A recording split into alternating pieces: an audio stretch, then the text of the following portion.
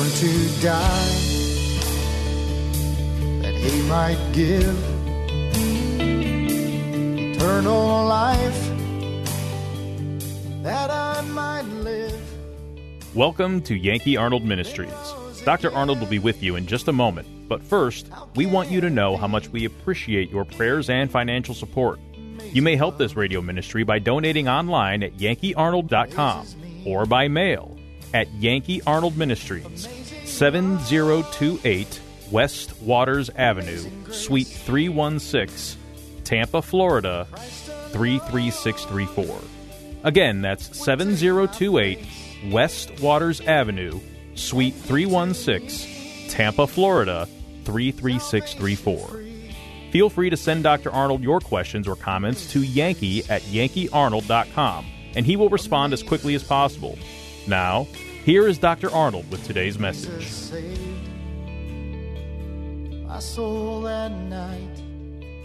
So, this was in what we called a transition period, because it was finishing up of the dispensation of law, which it ended, I believe, around the time of the fall of the temple in Jerusalem, and the Jews were scattered.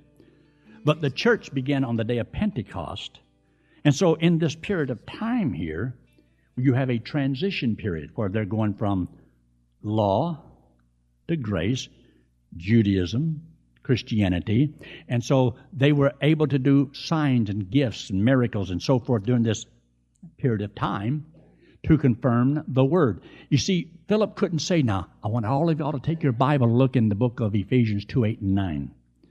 He couldn't say, take your Bible, look in 1 John 5, 13. He used the Old Testament scriptures. The New hadn't been written yet. And so, but they were able to take the Old Testament scriptures and preach the truth and preach the gospel whereby they could have eternal life. And so this is what was going on. And the Holy Spirit had not yet been given. But remember this, when Jesus, in chapter 7 of the Gospel of John, around verse 39, says, on that great day of the feast, Jesus stood and cried, saying, if any man thirst, let him come unto me and drink. And as the scripture hath saith, out of his belly shall come streams of living water. And it says, and this spake he of the Spirit, which they that believe on him should receive. For as yet Christ had not yet been glorified. And the Holy Spirit would come upon all those that believe. So as time goes on, there was no Holy Spirit given. It was given to them on the day of Pentecost. And then after that, then they would lay hands on them. And then after all the miracles and signs and the transition period was over, when you simply believe, you receive the Holy Spirit. And so you'll find this several times in the book of Acts. It's a transitional book until everything is done. And then when we have the complete Word of God, you don't need all of that stuff anymore. And so that has been removed. It's no longer sufficient. Now, here he makes a statement.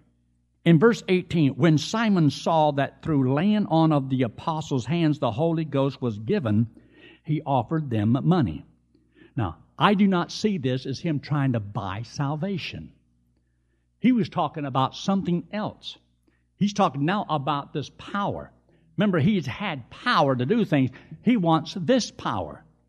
And it's not talking about salvation. It didn't say Simon did not ask for salvation. He says in verse 19, saying, give me also this power, that on whomsoever I lay hands, he may receive the Holy Ghost. This is what he was asking. I think it's a different issue than salvation. But if I doubt his salvation, then I have to doubt all the salvation of all the other people that believed also. And his baptism meant nothing, then the other people's baptism didn't mean anything either. And in verse 20 he says, but Peter said unto him, thy money perish with thee, because thou hast thought, something that he's thinking, that the gift of God may be purchased with money. But is this the gift of eternal life, or the gift of God as you find in the book of Acts in chapter 2, where it makes a statement in verse 38, says, then Peter said unto him, repent and be baptized every one of you in the name of Jesus Christ for the remission of sin, and ye shall receive the gift of the Holy Spirit, the Holy Ghost. So here he's talking about receiving the Holy Ghost. So this gift is not something you can buy. When you and I trust Christ as Savior, the Holy Spirit is free. But there, because of the transition, It was to validate the word which they spoke and the miracles and things that they were able to do. And so he made a statement in verse 21, thou hast neither part nor lot in this matter, for thy heart is not right in the sight of God. In other words, this isn't something that you can buy. You can't buy this. But I don't believe he's talking about being saved. It doesn't say that. I can make it say that. I can twist it around a little bit and say that that's what it means. No, I believe that just like this, for example, you may have trusted Christ as your Savior. You know you're going to heaven when you die. But does that mean you automatically serve God? No. Can you still, as a believer, be rebellious and be filled with bitterness and gall and hatred and jealousy and envy? Yes, you can. You can have all those things. And he's talking about the way he was thinking. His thinking was wrong. And you can get to where you want what somebody else has. You want somebody else's power. Everybody seems to think the other side of the fence is greener. Somebody always has the other job you wished you had. They have the money you wished you had. They have the health you wished you had. They have the looks you wished you had. Or you have the husband I wished I had. Or you have the wife I wished I had. Or you have the kids I wished I had. And very few people are ever content with what they have. And so they're always living this way their whole lives. But he says here in verse 21, thou hast neither part. This isn't your decision. In verse 22, change your mind, therefore, of this wickedness.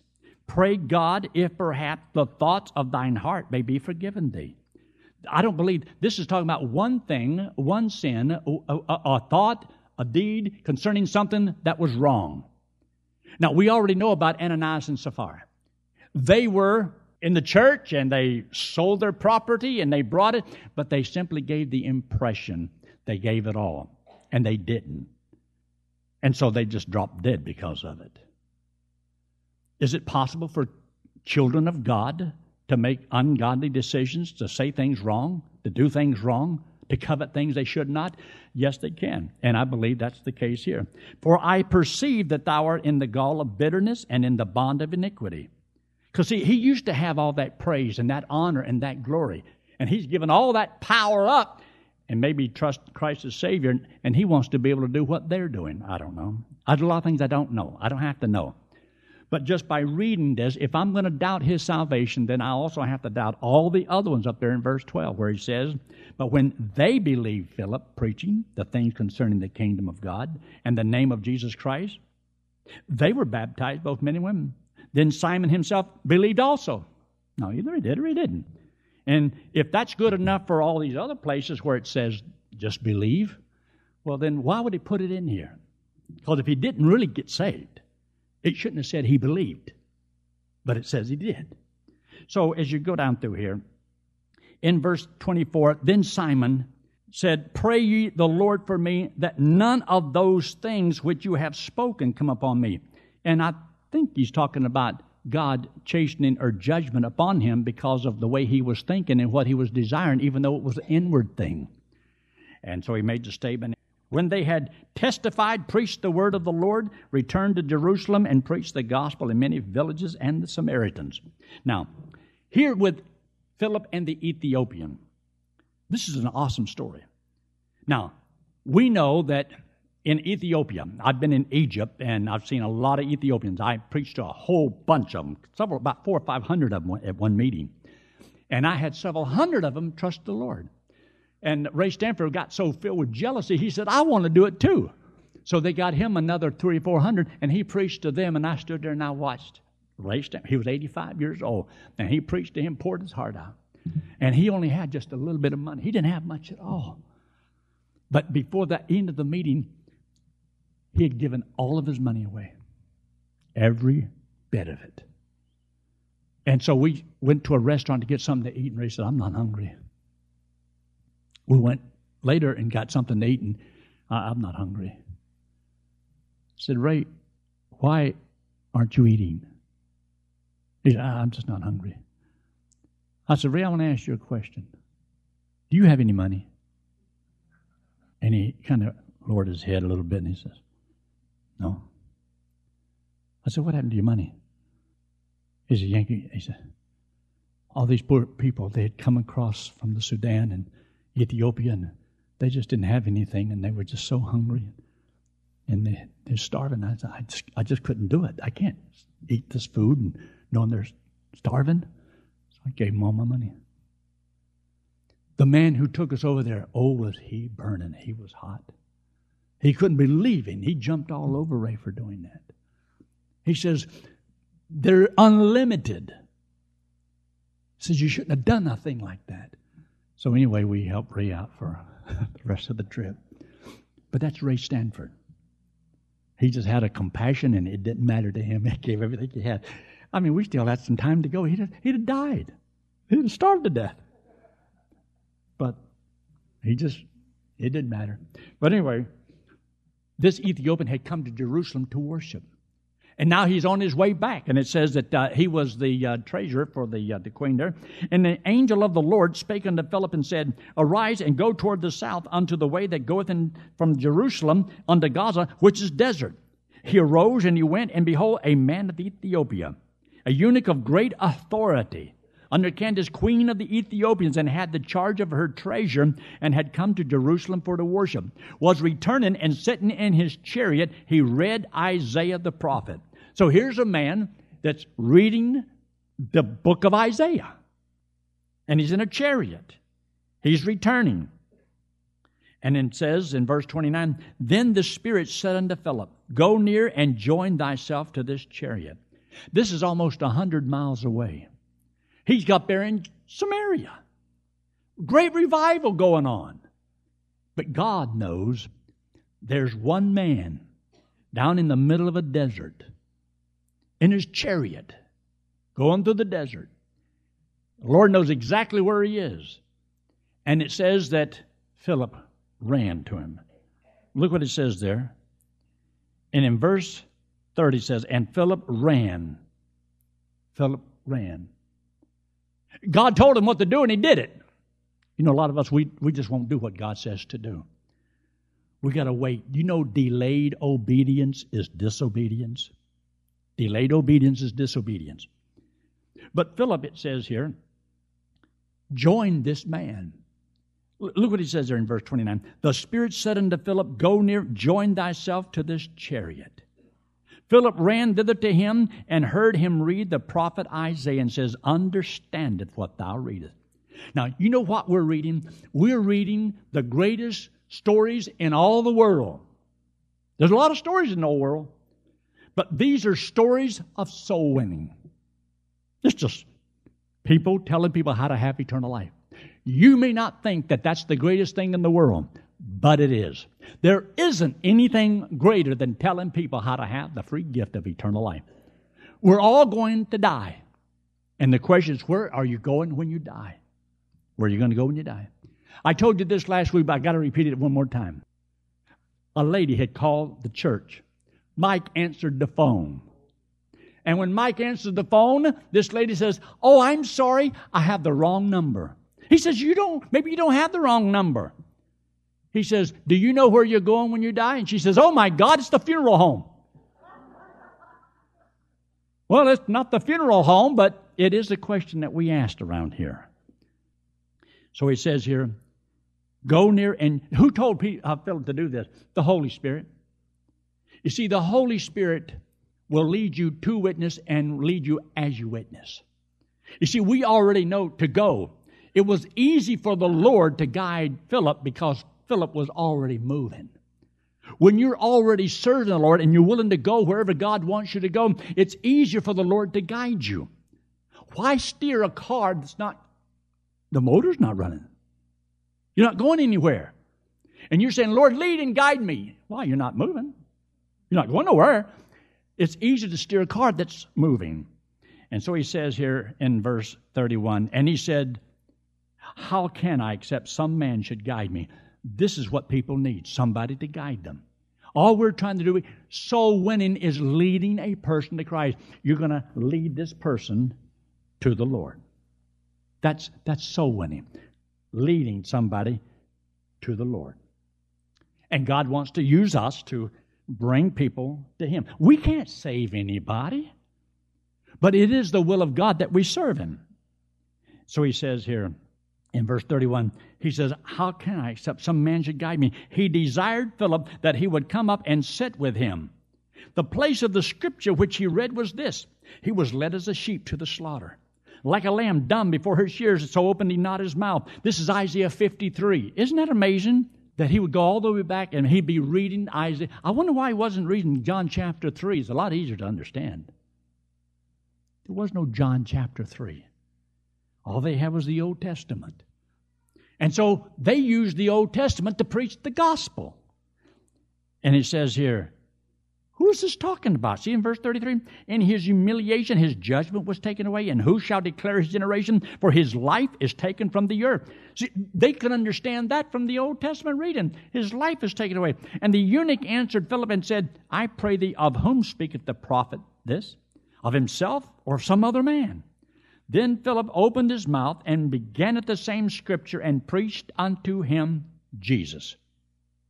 And as they were on their way, they came unto certain water. The eunuch said, see, here is water. What doth hinder me to be baptized?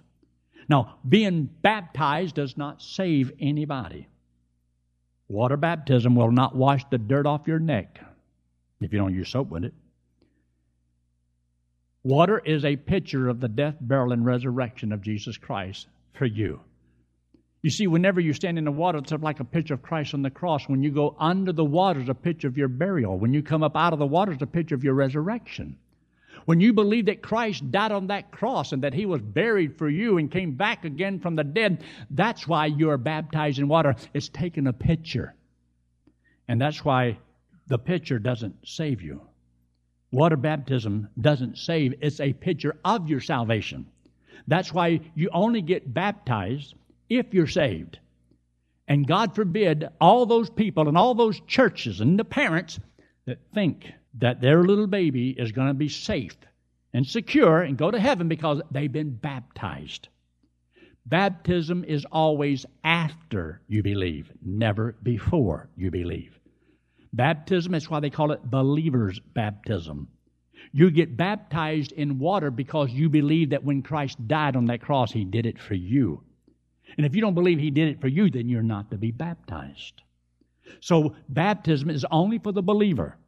That's why he says, what doth hinder me to be baptized? And Philip says in verse 37, if thou believest with all thine heart, you may.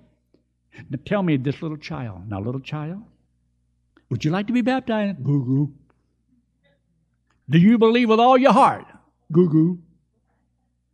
And you baptize that little baby. What did that little baby tell you? That he believed that Christ died on the cross and paid for all of your sins?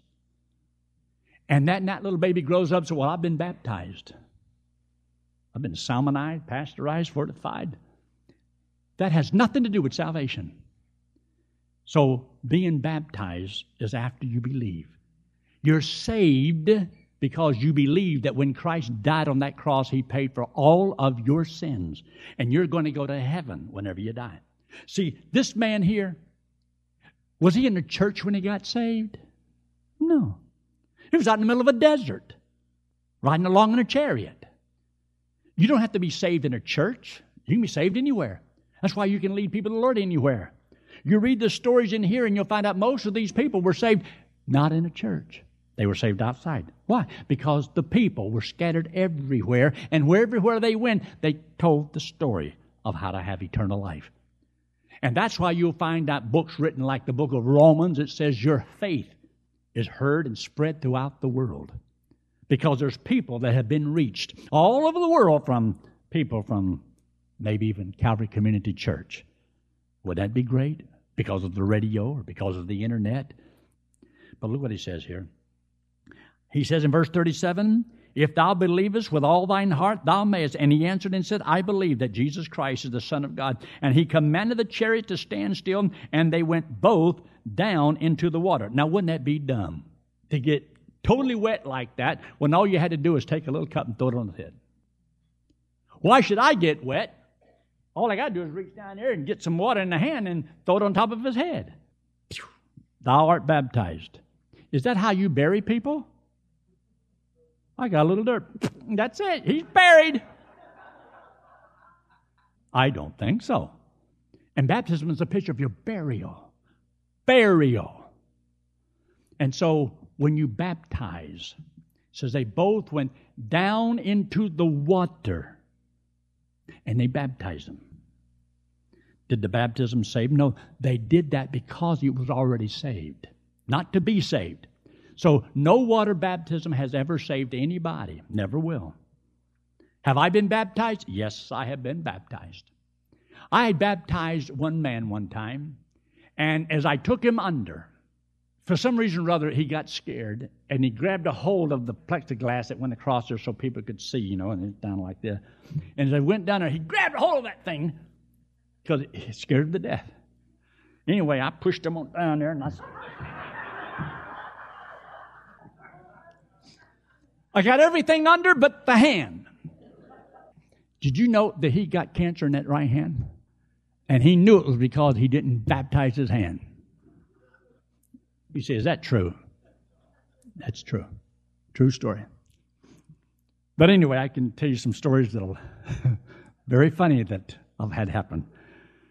Some I would like to forget. But it says in verse 38, he commanded the chariot to stand still. He went down. But now, notice this in verse 39. And when they were come up out of the water. What does it say? And when they were come up out of the water. Now, how would anybody have a problem with understanding, I don't know if you're just supposed to sprinkle or not? Well, what does it say? What did he do? Baptized him. They went down into the water, come up out of the water. Can you understand that? Some people can't understand it. And so he says in verse 39, the Spirit of the Lord caught away Philip. And the eunuch saw him no more, and he went on his way complaining. What's the word? Rejoicing. Because, my sins are forgiven. I'm going to heaven. Look, when God saved you and gave you eternal life, weren't you thankful? Well, aren't you still saved? Well, why shouldn't you still be thankful? And yet there's people going, always whining about something. Down in the mouth. Always think of Jonah. He came out all right. But Philip was found at Azotus, and passing through, he preached in all the cities till he came to Caesarea. But isn't this a good soul-winning story of individuals? Some people will do right. Some people won't do right. You may have trusted Christ as your Savior. You're God's child. If you don't serve the Lord, you still get to go to heaven when you die. That's called grace. You don't deserve it. Grace means you don't deserve it. But if you do serve the Lord, He'll reward you when you get to heaven. And you'll enjoy life a lot better. God designed all this. But remember, as a child of God, you have a choice. When you're born into God's family, you are His child. Now, you have a choice. You can be an obedient child or a disobedient child. If you're an obedient child, God will bless you here, reward you there. You still go to heaven. If you're disobedient, God will beat the tar out of you here, maybe take you home before your time, and you're not going to be happy, and you're not going to have the peace and the joy that you ought to have. So you as a child of God, you better serve the Lord, and you better do right, because your Heavenly Father, though He'll never cast you out and He'll never lose you, you haven't got an idea how bad and severe God can chasten you. You cannot live as you please after you get saved. Oh, you can live as you please, but you can't get away with it. Oh, you can live as you please. But remember, God is going to chasten you. Like I said before, you can choose how you're going to live, and God can choose how He's going to beat the tar out of you. Isn't that fair? Are you still saved? Yeah, you're saved. You're going to heaven because of what Christ did. And I hope you serve the Lord because of what He means to you. But I don't serve the Lord to get to heaven. I serve the Lord because I'm going to heaven. Makes so much sense to me. I hope it does to you. Look up here. This hand represents you and me. The wallet represents sin. We all have sin on us. Everybody is a sinner. We've all done things wrong. And the Bible says that you and I committed the sin. We have to pay for it, and that's eternal separation from God. But to go to heaven, we have to be perfect, as righteous as God. And you and I know nobody's perfect like God. But see, heaven is a perfect place. God is perfect. You have to be perfect to go there. Well, then who gets to go? Nobody. Because we've all sinned. Unless God does something for us, nobody will be in heaven. So what did He do? You see, you and I, we can't pay for our sins by the things that we do. It's not by money. It's not by good works. It's not by joining the church. There's only one way for you and I to get to heaven. Jesus Christ, this hand represents Jesus Christ. He's the Lord God in the flesh. Came into the world because He loves us. Hates our sin because it separates us from Him. So Christ took all the sin, paid for it on the cross, came back from the dead, and says that if you and I, if we'll believe that He did it for us, He would give us the righteousness we need to get to heaven on. You see, when Christ came into the world, He was perfect. He was righteous. You and I are sinners. So Christ, He took all of our sins upon Him. When you and I believe that He did it for us and we accept this payment He made, He gives us His righteousness. If God gives me His righteousness, see, that makes me as righteous as God. I'm going to heaven on His righteousness. So in God's eyes, I'm perfect. He paid for all my sins. All of them, not most of them, all of them. I'm going to heaven because of what He did for me. He died in my place. All my sins are paid. There's not one sin that can condemn me to hell. I can't go today. I can't go tomorrow. I can never go to hell in the future. That's pretty good news. Let's pray, shall we? If you're here this morning and you've never trusted Christ as your Savior, would you trust Him? Would you simply just believe that when Christ died, He died for you? You've heard it. He loves you. It's something that you can do. It's not over your head. If I told you some great thing to do, you'd probably try it. But this is so simple.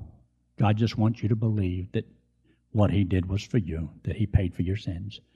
If you'll believe that He did it for you, God said He would save you and give you the free gift of eternal life. And you can know that you're going to heaven when you die. And so if you will trust Christ as your Savior this morning, I'd like to have prayer for you. Would you just slip your hand up very quickly and put it right back down? Is anyone at all? Just slip it up real quick and put it right back down. By that you mean, yes, pray for me. I will trust Christ as my Savior this morning. I want to be certain of going to heaven when I die. Anyone at all? If you have trusted Christ as your Savior, you're God's child. As God's child, serve the Lord. Do right. There's a lot of people that's never heard the free gift of eternal life. Let God use you. How shall I? Except some man guide me. Somebody out there needs you.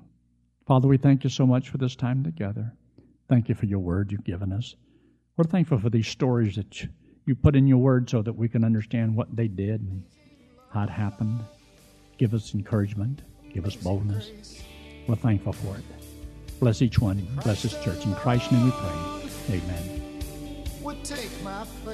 Were you ever told that you must confess Christ before men to be saved? Were you warned that if you refused to confess Christ, He would not confess you before the Father?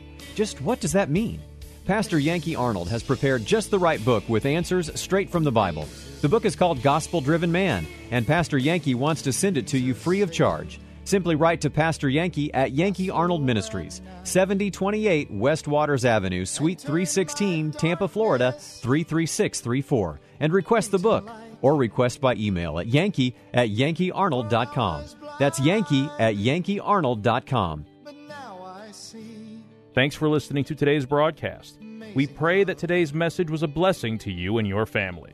You may help support this radio ministry by donating online at yankeearnold.com or by mail at Yankee Arnold Ministries, 7028 West Waters Avenue, Suite 316, Tampa, Florida, 33634.